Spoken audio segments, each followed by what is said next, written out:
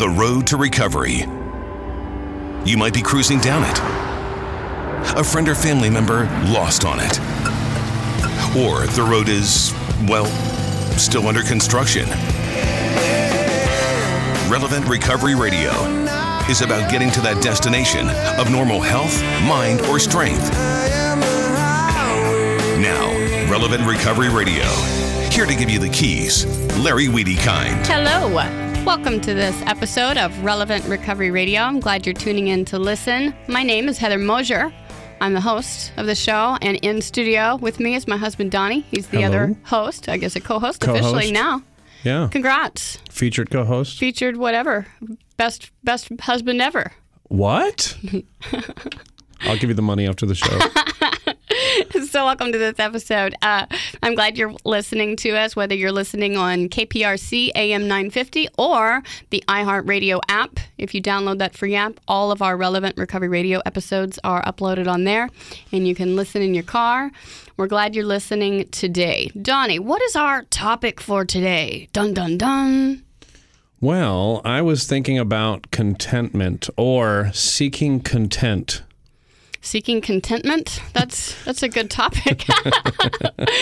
No, I mean, when we get into recovery, when we get into when we're trying to get sober, I thought that I was not able to stop drinking because the way I was raised or my job or whatever situation. Mm-hmm. And what we find when we get into the fellowship is just that that we're really seeking content. We're really seeking to be content. Yeah. I like this topic a lot because any of our listeners, whether they struggle with any substance use disorder or not, this is a great topic for anybody because I would be willing to bet our income that every single listener right now has struggled or does currently struggle with trying to find happiness in life, trying to fight against discontentment. It seems the American way, right? So when you look at studies of the world, some of the poorest populations on the planet are the most content and happy, mm-hmm. which seems the opposite game, right? It's You would think that America, being the richest country in the world, would be the happiest, and it's actually where you find the most discontent. So if I was to ask you, what in a short one-sentence answer, what do you think is the definition of discontentment, period? I think it's seeking to be okay, to feel fulfilled. Okay, yeah. And so when we talk about discontentment, our literature uses the phrase called discontented rather than discontentment. And let me read that. I'll read this sentence out of the book. Okay. What it says is, they are restless, irritable, and discontented unless they can again experience the sense of ease and comfort which comes at once by taking a few drinks which they see others taking with impunity. And so what it's saying here is that I am discontented, and the fix that I think is going to help me is that drink, that drug, that whatever it is. Yeah, yeah. But when you've been doing this as long as we have, you start to realize, because when I first get sober, the drink or the drug is the problem. Yeah. So I got to stop doing it, and I can't figure out why I can't. But after a while, we realized that, that wasn't actually the problem. That was the solution to being alive. But the other thing, too, is that once I'm sober for a bit, I'm not really, the drink or the drug isn't the fix anymore. Yeah. And so I start seeking other things to look for content. Shopping, right? Relationships, porn, food, anything that will give me that momentary Band-Aid. Yeah, that satisfaction, that feeling of content, no matter how short-lived it is. So every time I read that section with someone that I'm taking through the steps or teaching in Big Book, when I focus first on the restless, irritable, discontented, because that was written in 1939. So a different word for restless might be anxiety. Mm-hmm. That's a huge, trendy tag word disorder nowadays. Seems like everybody suffers from anxiety. So restless, anxiety, you can't sit still, you can't read a book, you can't concentrate. The second thing is irritability. Right. people can be irritated or irritable.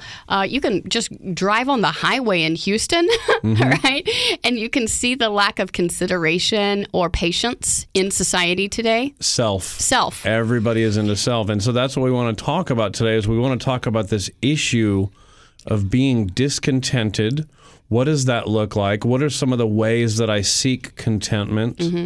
I want to talk about, maybe give some examples, but then also talk about the ways that you and I have found contentment. Solution. The last content. place I ever thought I would look, and we'll we're going to keep that quiet till we get there. We'll keep it a surprise. The secret. But that's what I think it's an important topic because then when I get to the third thing that's discontented, the literature doesn't say just discontent with a T at the end. It says ED on the end. Discontented. Right. Well, what does that mean to you? Like, because you don't like the way I explain it. I don't. So I'm gonna let I just think you're explain kind of it. confusing. But I do take some of your points. You steal my story and you say it better. I just say it better. Yeah. So I'm the host. I'm just better at this, Donnie. But when you look at discontented, here's what it is. Think about this in your life, listeners, as I describe this. Let's imagine you are discontent because you're dying of thirst. You're super dehydrated. You're walking in the desert. You are thirsty. And I give you a giant gallon of water to drink, a giant jug of water, and you down it. You drink that water, it quenches your thirst, therefore you become content. But if you're discontented, there's not enough water on the planet. there is no amount of water you can drink to quench the thirst. You're going to go through life like that. And so most people, I think, do go through life like that. Yeah. I mean, really, because, you come out of school and you're female, you got to be married. You're man, you got to get into business and provide. Right, and I want to be successful, and I got to have this car and this house. Or but then from a woman's perspective, you want children, or you want, to build a career, or have kids, or both. And how does that work? Like to be a housewife and to have children and to submit to their husband. Wow. That's a desire. Oh, is that not? That's not it. Oh, okay. Well, I mean, some people choose that. But what I wanted to say about discontent in a nutshell is that if you're discontented or if you struggle with discontentment, it's a chronic habitual unhappiness, right? So they say that that's depression these days, right? Sometimes it is clinical depression with a chemical imbalance in your brain, but that is not what we're talking about today. Right. We're talking about that spiritual deficiency Yes. that every human seems to have. Every human has at some it. point. And so we go through life like that, searching and seeking happiness and never quite getting there, right? And that was the thing for us, is that prior to being sober, we were not okay in our own skin, so we sought out drugs and alcohol to become okay in our skin. Yep, I agree. Don't go anywhere. We're going to take a quick break. We'll be right back.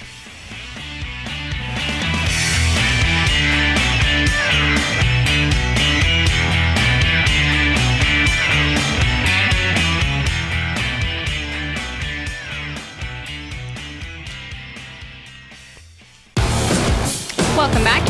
You're listening to Relevant Recovery Radio. I'm your host, Heather Mosier. Co-host, Donnie. Hi. Hi. Okay. Oh, hey. You're listening to Relevant Recovery Radio. We're on KPRC AM 950 and the iHeart app. All of our past episodes are there. We are sponsored by the Matthews Hope Foundation.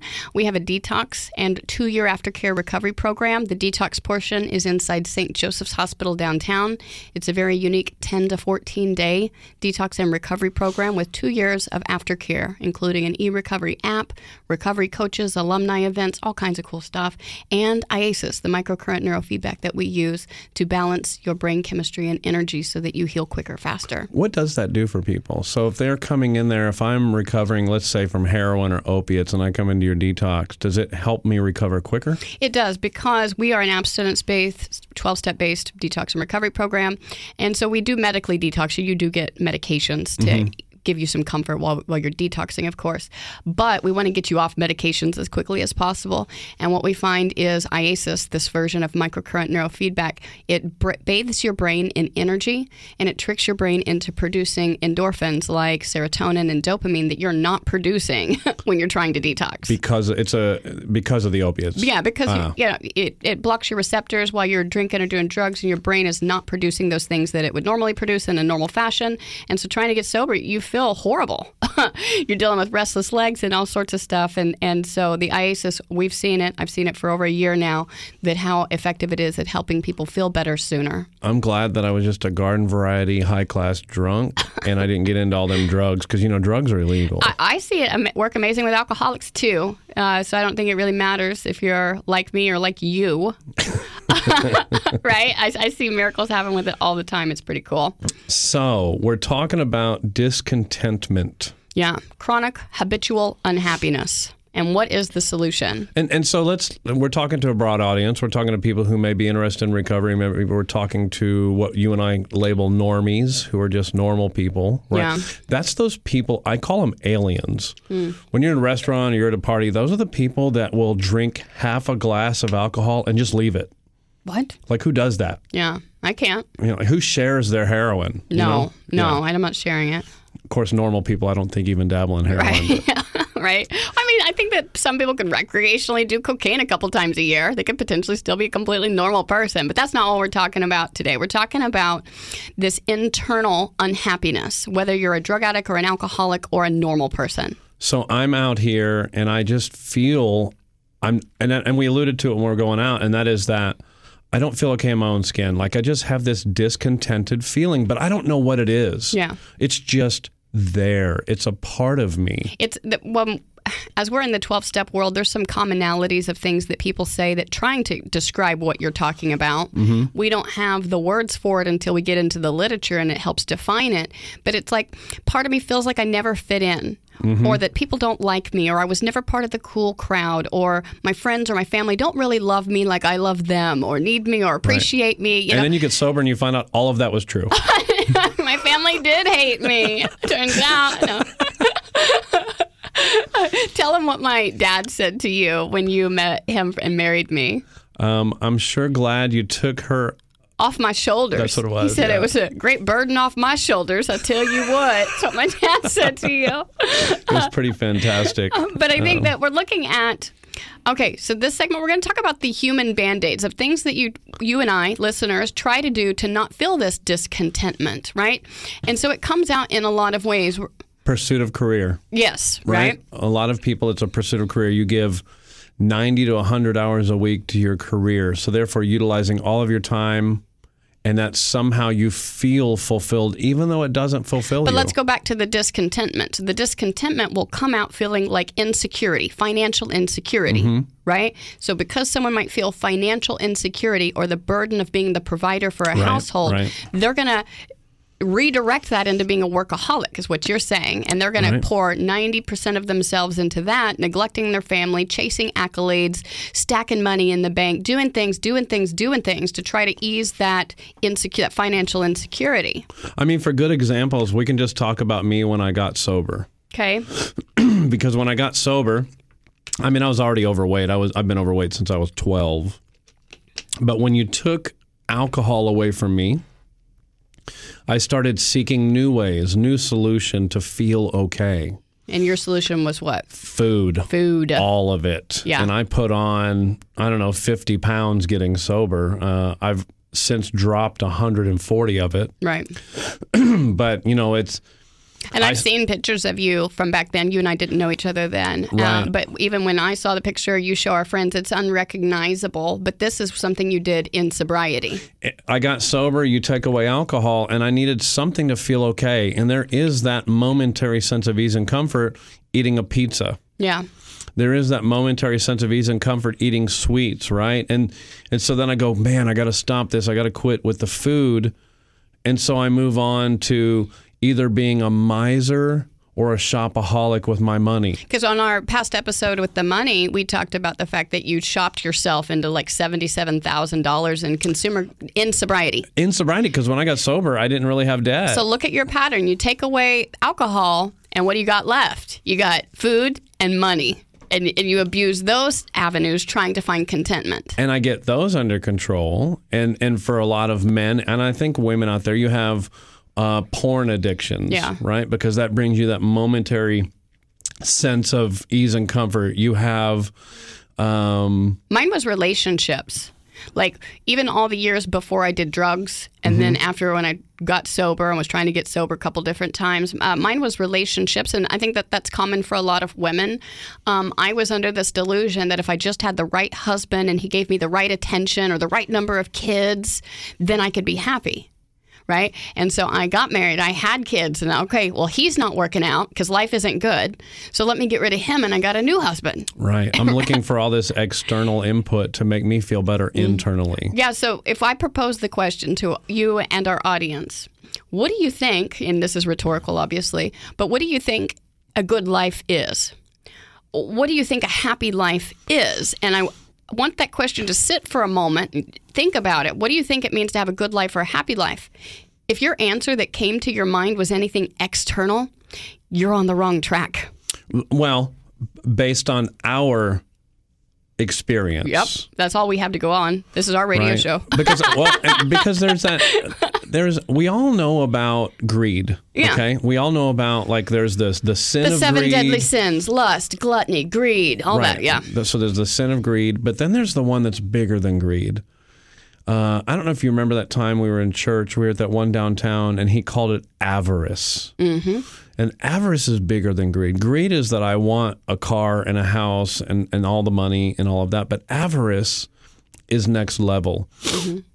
Avarice is saying that I get the car, but now I want the one better. Yeah. And I get the dream house, but now I want the one bigger. Yeah. I get the dream girl, but now I want the one better. And that was me. I'd get the husband, and then I want one that's better. Until you got the best one. And now you're good. Now you're good. Okay. We'll go with that.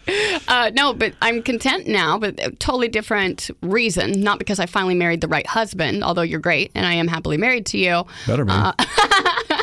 But I mean, if you look at it, how many people just go through life, and I call it spinning my wheels because I was doing this for a long time, not even realizing that I'm doing it. Mm-hmm. Is that I live in, okay, there's this another line in our book, and it's on page 61, and those of you with a book, you can look at it. It's in the middle, and it says, is he not a victim of the delusion that he can wrest satisfaction and happiness out of this world if he only manages well? And so what that means is that, am I not a victim of the lie that I believe that I can force some satisfaction and happiness out of this world if only I manage well? And what that means is that if I just get what I want, then life will be good. Right. I have this idea that if I just buy that gun that I really want, when I get the gun, I'm going to be happy. If I get the truck that I want, I'm going to be happy. And here's the thing. Here's what really messes us up. Let's go with a truck. I get the new truck. It's jacked up. It's everything I've ever wanted. I've finally got the money because I've overworked myself, right? Or I put it all on credit cards. I get the truck I want. And let's walk through it. For a few weeks, I'm showing everybody my truck. I'm so excited about my truck. I'm parking it up front. I'm parking it sideways into 2 spots. I'm doing these things, but that is fleeting. It's fleeting, doesn't last. Well, let's take a quick break. Don't go anywhere. You're listening to Relevant Recovery Radio. We'll be right back.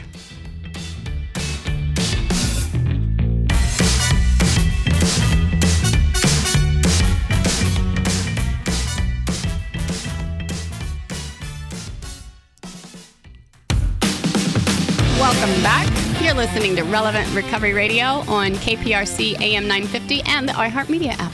The Donnie and Heather Show. Relevant Recovery Radio. Oh. It's kind of, I mean, we're hosts, but... As long as Donnie goes before Heather. I think that's the rule. I think the guy should go first. Yeah? Yeah. I'm going to marry you. Because I can push you off the cliff if you're first. Oh. Yeah. That didn't work out so well. So we're talking about discontentment today. All right. So I was in the middle of a story, right? Because I didn't realize we were about to end the segment. You're talking about your truck, and you're showing got off this your new truck, and you're parking it between spots, and you're showing everybody. But here's what happens is that 3 months later, what happens?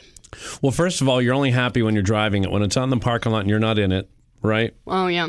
It's not there. But, I mean, typically what happens is within a few weeks, month, Someone's got a cooler truck. It's just a truck. Yeah. Right? That's what happened with me with husbands. But then you're on. Someone's got a cooler husband than me. But nobody does today. Well, not today, in the past. Yeah. But what happens is that then you go, okay, the truck, like this all happens in your subconscious. Yes. You're unaware of it. Truck done, what's next? And now I need the next external thing to change the way I feel. And I'm just chasing this to the next, to the next. It never gives me lasting fulfillment. And it might be a medical, business degrees. I know people that go to college forever, right, and never enter the workforce. They just stack up degrees or initials after their last name, and it's like, cool, but what are you doing with it? Are you happy? Are you content? Is it purposeful to you? I did this with... So I love that sentence that you read. Is he not a victim of the delusion that he can wrest satisfaction and happiness out of this world if he only manages well? That is an idea that we visit briefly when someone is newly sober, and it's pretty much Greek and foreign to them then. Oh, yeah, for a couple of years usually. But it is an idea that we have to carry into every day for the rest of our lives. And so the 1939 definition of a delusion is a psychotic belief. It is literally a lie that you believe, which is very different than denial. First of all, if you go in the store and you steal a piece of bubble gum and you know you stole the piece of bubble gum, and I ask you, did you steal the bubble gum? You would be in denial to say, no, I didn't. Right. But if you don't even remember that you did, and you say, no, I didn't, that's a delusion. It's a lie that you believe. You believe that you didn't. You believe that you didn't. Right. Right? And so what that sentence is saying is that I delusionally believe. I believe the lie that I will finally be happy if I get my ducks in a row. Yeah. If I get the good husband, or if I get the certain number of kids, or if I get to work from home, or if I get that certain career or that promotion or that weight. I see people that do physical exercise in an addictive way, in an alcoholic way, trying to have the perfect body or plastic surgery or this or that. You can go down a rabbit hole of trying to find what you think a good life is. And here's the kicker. The reason that it's a delusion or it's a lie that we believe is because happiness never lies in external things. How long did it take you to figure that out? A couple years into sobriety. Yeah. Happiness is always an inside job. And we usually find that out through some sort of a hardship. Yeah. Where everything is taken away, but you find yourself content. And you go, wait a minute. It's that weird conundrum where you can match calamity with serenity. Because life still happens. Even if you're living a purpose-filled or a spiritual way of life or in recovery, life still happens. And stuff tragically happens. Death happens. Relationships can end. People can get laid off. Look at COVID happening, right? And when COVID happened in March of 2020, what I saw is it really negatively, the lockdowns particularly, not necessarily the virus, but the lockdowns and the seclusion and the isolation and the restriction negatively affected the 12-step world. By and large. A lot of people relapsed. A lot of people relapsed. A lot of people had stroke because they couldn't make their meetings. They couldn't be around people. They couldn't do these things externally that they thought kept them okay. And you and I had many conversations back then that we felt guilty. We felt guilty to even say that we were doing good. We thrived in 2020. I love being locked down with you that first year. I mean I got tired of you eventually, but... No, that would never happen. But, I mean, if you think about it, we didn't have to commute, so I was able to, ride my bicycle in the morning. We had tea time. Do you remember? We would both take breaks from working virtually, and we'd go make hot tea, and we would talk, and we would catch up about how our day is going. I'm a man. I would never have tea time. You had tea with me. I don't think we would that's cook accurate. Together. Yep, we had good food. I self-taught yoga during that time. Yep, you were getting really good at it. I did some yogis, and I really enjoyed it, doing it from my living room with YouTube as my teacher. We thrived it. So we matched calamity with serenity was our point.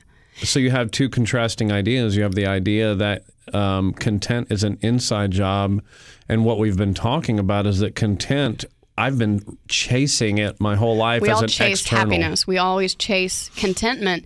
And in my experience, in your experience, and a lot of our experience in the 12-step world, it's a misplaced idea that the happiness or the contentment is in externals, the right relationship, the right car, the right job. And it's a lie because happiness is an inside job always. And man, it took me a while to get there, to figure out that was the trick, that it was spiritual connectivity, that I was actually filling up with the worldly Band-Aids, the secular Band-Aids of shopping or relationships or husbands or a new car. I was filling all that up when it was really missing God. I was the whole time, I didn't know that I was just missing a Lord. connection. You've mentioned the G word. I did. You know, and here's the thing that not everybody that listens to this show is a Christian. Not everybody that listens to this show may believe in God.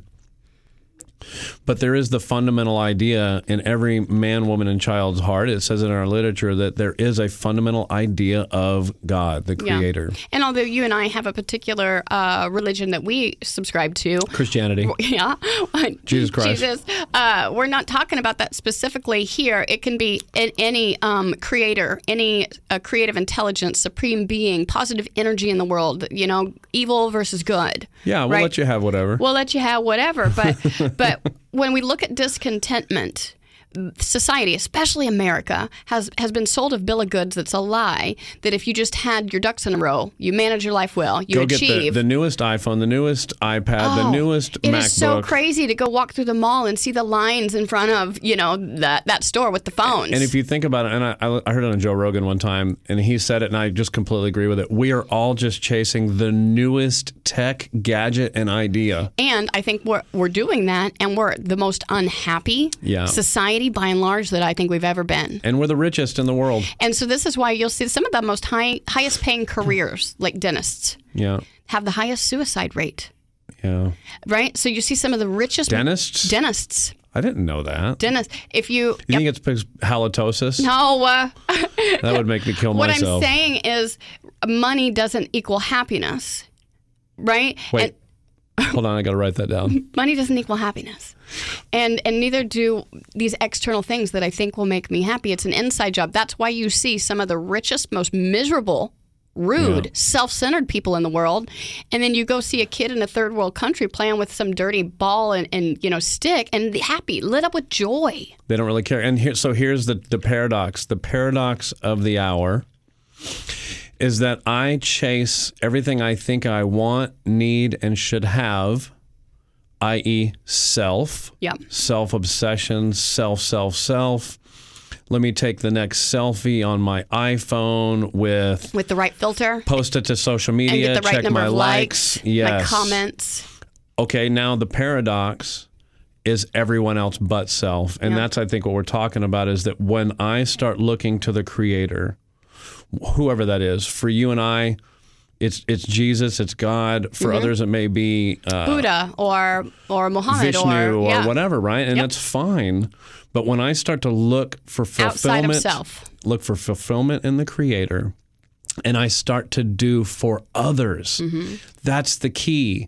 That is actually what got me closer to my Creator, is when I started to do for others, not worrying about me, worrying about others.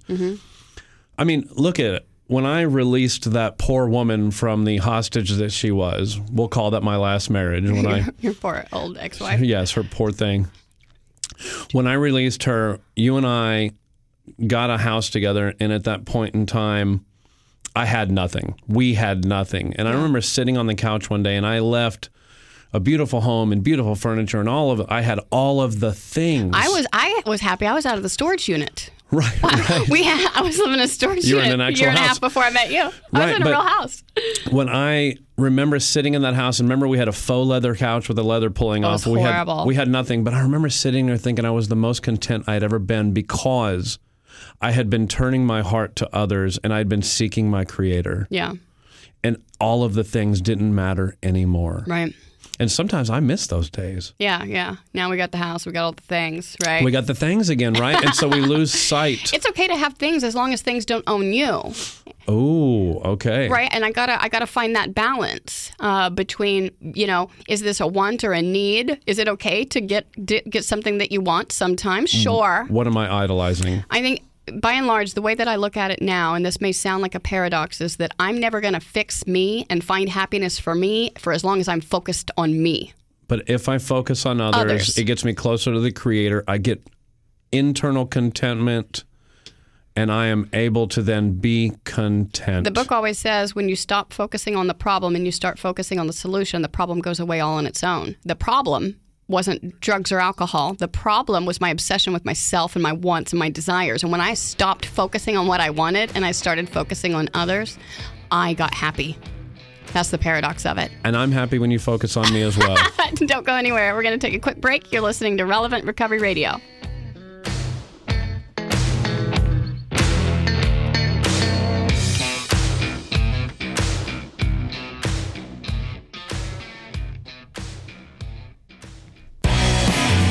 Welcome back. You're listening to Relevant Recovery Radio on KPRC AM 950 or the iHeartRadio app. Hi. Hi. I'm Heather Mosier. You're Donnie. Yeah. We're talking about discontentment. So we sort of gave away like the solution, and now we got to really talk about that. How do we find it? Let's talk about what the solution is and how to get there to the solution, but how to practically apply it, because it sounds good in theory. I bet you. Well, it sounds ridiculous, right? But when we got sober, right, we come into the fellowship, we come into the program, and they're like, hey, you're worried about job, spouse, kids, career, money, all of that. And what we're telling you is to worry about the 12 steps. Yeah. Come in and do this, and the rest will be taken care of. And you're like, I don't believe that. That's the paradox. Our literature says that the spiritual must always precede the material. And it says it in multitude of ways over and over again. Yeah. People will cry and clamor for this or that, saying they need the job or the money or the car before they focus on the steps. Nope, you're on the wrong track. And I didn't believe it. You didn't believe it. None of us believe it. Until I did it. We start to do it and start to see that, wait a minute, I am focusing on doing this thing that doesn't make any sense. Mm-hmm. And before you know it, all those other things, i.e. all those external personal relationships, this and that, they all start working themselves out. But that's what happened to me. I remember the last time I was in treatment, which was the fifth and final time in August of 2016 when I got sober. All I understood is that if I wanted to be sober for years, but all I understood is that if I was going to stay sober, that meant I needed to be connected to God, whatever God was to me, right? And so I just remember going around asking everybody, how'd you get connected to God? Right. How'd you get connected to God? Man, everybody's talking about these flipping steps, right? And I'm like, yeah, but what else? And so for us, it was the secret was right in front of us the whole time. The whole and it was time. simple. If it was a snake, it'd bit me, as my mama would say. Work the steps. And the very last step is to carry this message you've just learned to other alcoholics and to help them. Yeah. Right? Okay. So my problem is selfishness and self-centeredness. I'm really obsessed with me, and I want to stop drinking or doing drugs. I'm going to ask Will to record that and loop it up. I just want to replay it for you over and over again. In theory. But what I'm saying is, it was so crazy that I had to work 11 steps and have an experience with it. But then the 12th step was me sponsoring others and giving away that first 11 experience to somebody else. And so that's what helped us inside the 12-step program, is that we keep carrying the message. And so what does that mean? How does that help me practically get closer to God, my Creator? How does it get me closer to Him? And how does it get me in reliance and content all at the same time, all of that, right? Here's what's weird. I don't know if you could even explain it in an hour-long radio show, right? But my experience with the first 11 steps held up a mirror to me and my selfishness and my self-centeredness, my fallibleness, and I saw how much I needed God or needed power in every area of my life. Mm-hmm. Now, I'm smart, I'm very stubborn and strong-willed, and I can achieve things. Another loop. But I couldn't figure out how to be happy. Right. All I wanted in life, and I spun my wheels for 34 years trying to figure out how to be happy, with or without drugs or alcohol. Right. Didn't care. If I could have potentially been happy on opiates the rest of my life, I would have went and done it, but I wasn't. And so I come in and I'm full of self, and I want and I need, and I want and I need, and I want and I need. And then they're like, no, forget about you. Mm-hmm. Go help people. And you're like, that doesn't make any sense. I remember thinking, wait a minute, I have to do that? I have to go help other people? And now, here's the deal. I was what you call a chronic relapser for years. Yeah. And the time that I've stayed sober, these last 5.5 years, was the only time I've ever worked all 12 steps and sponsored other people. And so when you look at the practical application of helping others, here's what's happening, is that I am taking time away from self. I'm taking time away from things I want to do to specifically focus help on someone else. Someone else I don't want to, at times that are inconvenient, places I don't want to be, right? I'm getting out of me completely. Mm-hmm. And I believe that every time I do that, it allows God to come in just a little bit more. And because I'm doing the opposite action of what I've done my whole life is I've just provided for me. Yeah. Now I'm starting to do for others. And it's this counterintuitive thing. If I focus on God's kid, God takes care of me. And that's the paradox of the 12-step world, of the spiritual way of life. But period. I think it can be, what about people that are not in a 12-step program? Yeah, this applies to anybody. You don't have to be in 12 steps. You don't have to be a drug or alcoholic for this to be available to you. They can do it through church. They can do it through any kind of a volunteer program. There's so many ways to help others, but as a society, I think that in a major part, we've lost our way with that. Oh, yeah. Society has lied to us, by and large, for a few decades that you do you. You just follow your heart. You do whatever feels right. You just find happiness. Self-time, self-care. Self-care. Just, I never felt happy or the presence of God from a bubble bath, but I did when I sponsored someone else. Right. And that's so... Or even through church when we're helping people that are less fortunate, or just in our lives. Okay. Feed the poor, volunteer your time. How about this one? You pull up to the corner. And there's a guy there on the corner. How many times I look at him and go, you're just going to use it to get drunk. You're just going to use it to get high. I'm not giving you my... Now, I get that little tingle in my chest and I just give money. I don't care what they do with it. Yeah, it's not my business. No, I'm just going to give them some money. Sometimes it's an opportunity for me to just be the good Samaritan.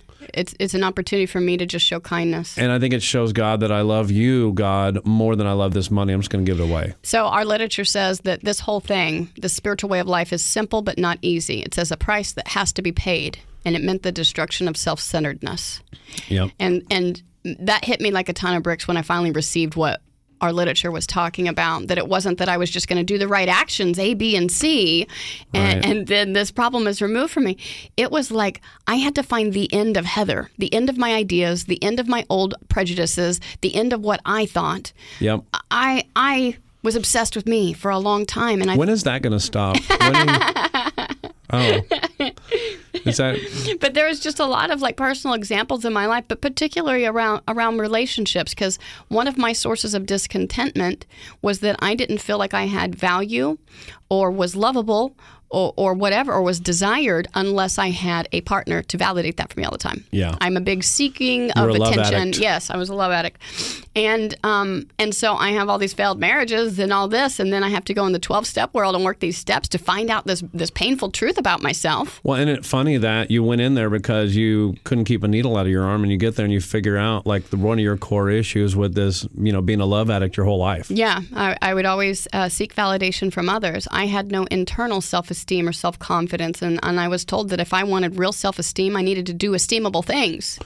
Because, and here's why, because men came and went from your life, right?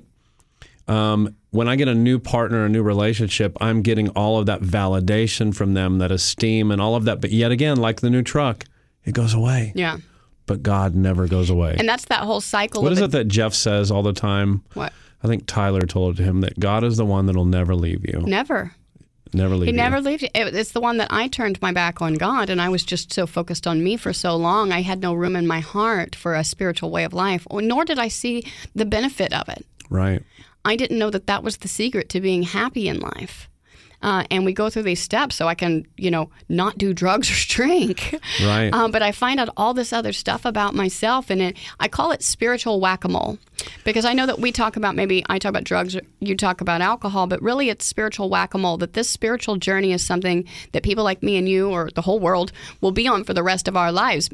I go through these steps, and me and God whack down, you go to Dave and Buster's, the whack-a-mole game, you know what I'm talking about? Well, we'll whack down drugs and alcohol, but then sex issues or relationship issues pop up. Okay, well, me and God need to learn how to whack that down, but then money issues pop up. Me and God whack that down, and then, whatever the other, my body image or my insecurities pop up. And when you begin, it's like, let me just get rid of all this. But then I think at some point what we realize, this is the journey. Yeah. It is the journey. I'll never knock them all down. It's not about the destination. It is about the journey. It's about leaning more and more into God, the Creator. It's about leaning more and more into that power for the rest of my life. And I hope that our listeners, by and large, I thank our listeners for joining us today and entertaining this weird topic on discontentment. But it's something every human struggles with.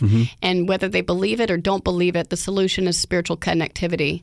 And so I hope that we've helped them have a better understanding of some tools to do with that. If you would like more information about the Matthew's Hope Detox and Recovery Program, Donnie? I wasn't ready for that. If you, well, it's www.matthewshope.org. Yeah, tell them the website. Or they can call 844-263-4673. Yes. And this has been Relevant Recovery Radio on KPRC 950, and we are sponsored by Matthew's Hope Foundation. This is a detox and 2-year aftercare program They'll bring you in, medically detox you, give you 2 years of support after that. That is crazy because I know a lot of detox cool. they just turn you loose. Yep. And we just really appreciate everybody listening, and #God though. Remember, those who stand for nothing will fall for anything. See you next week.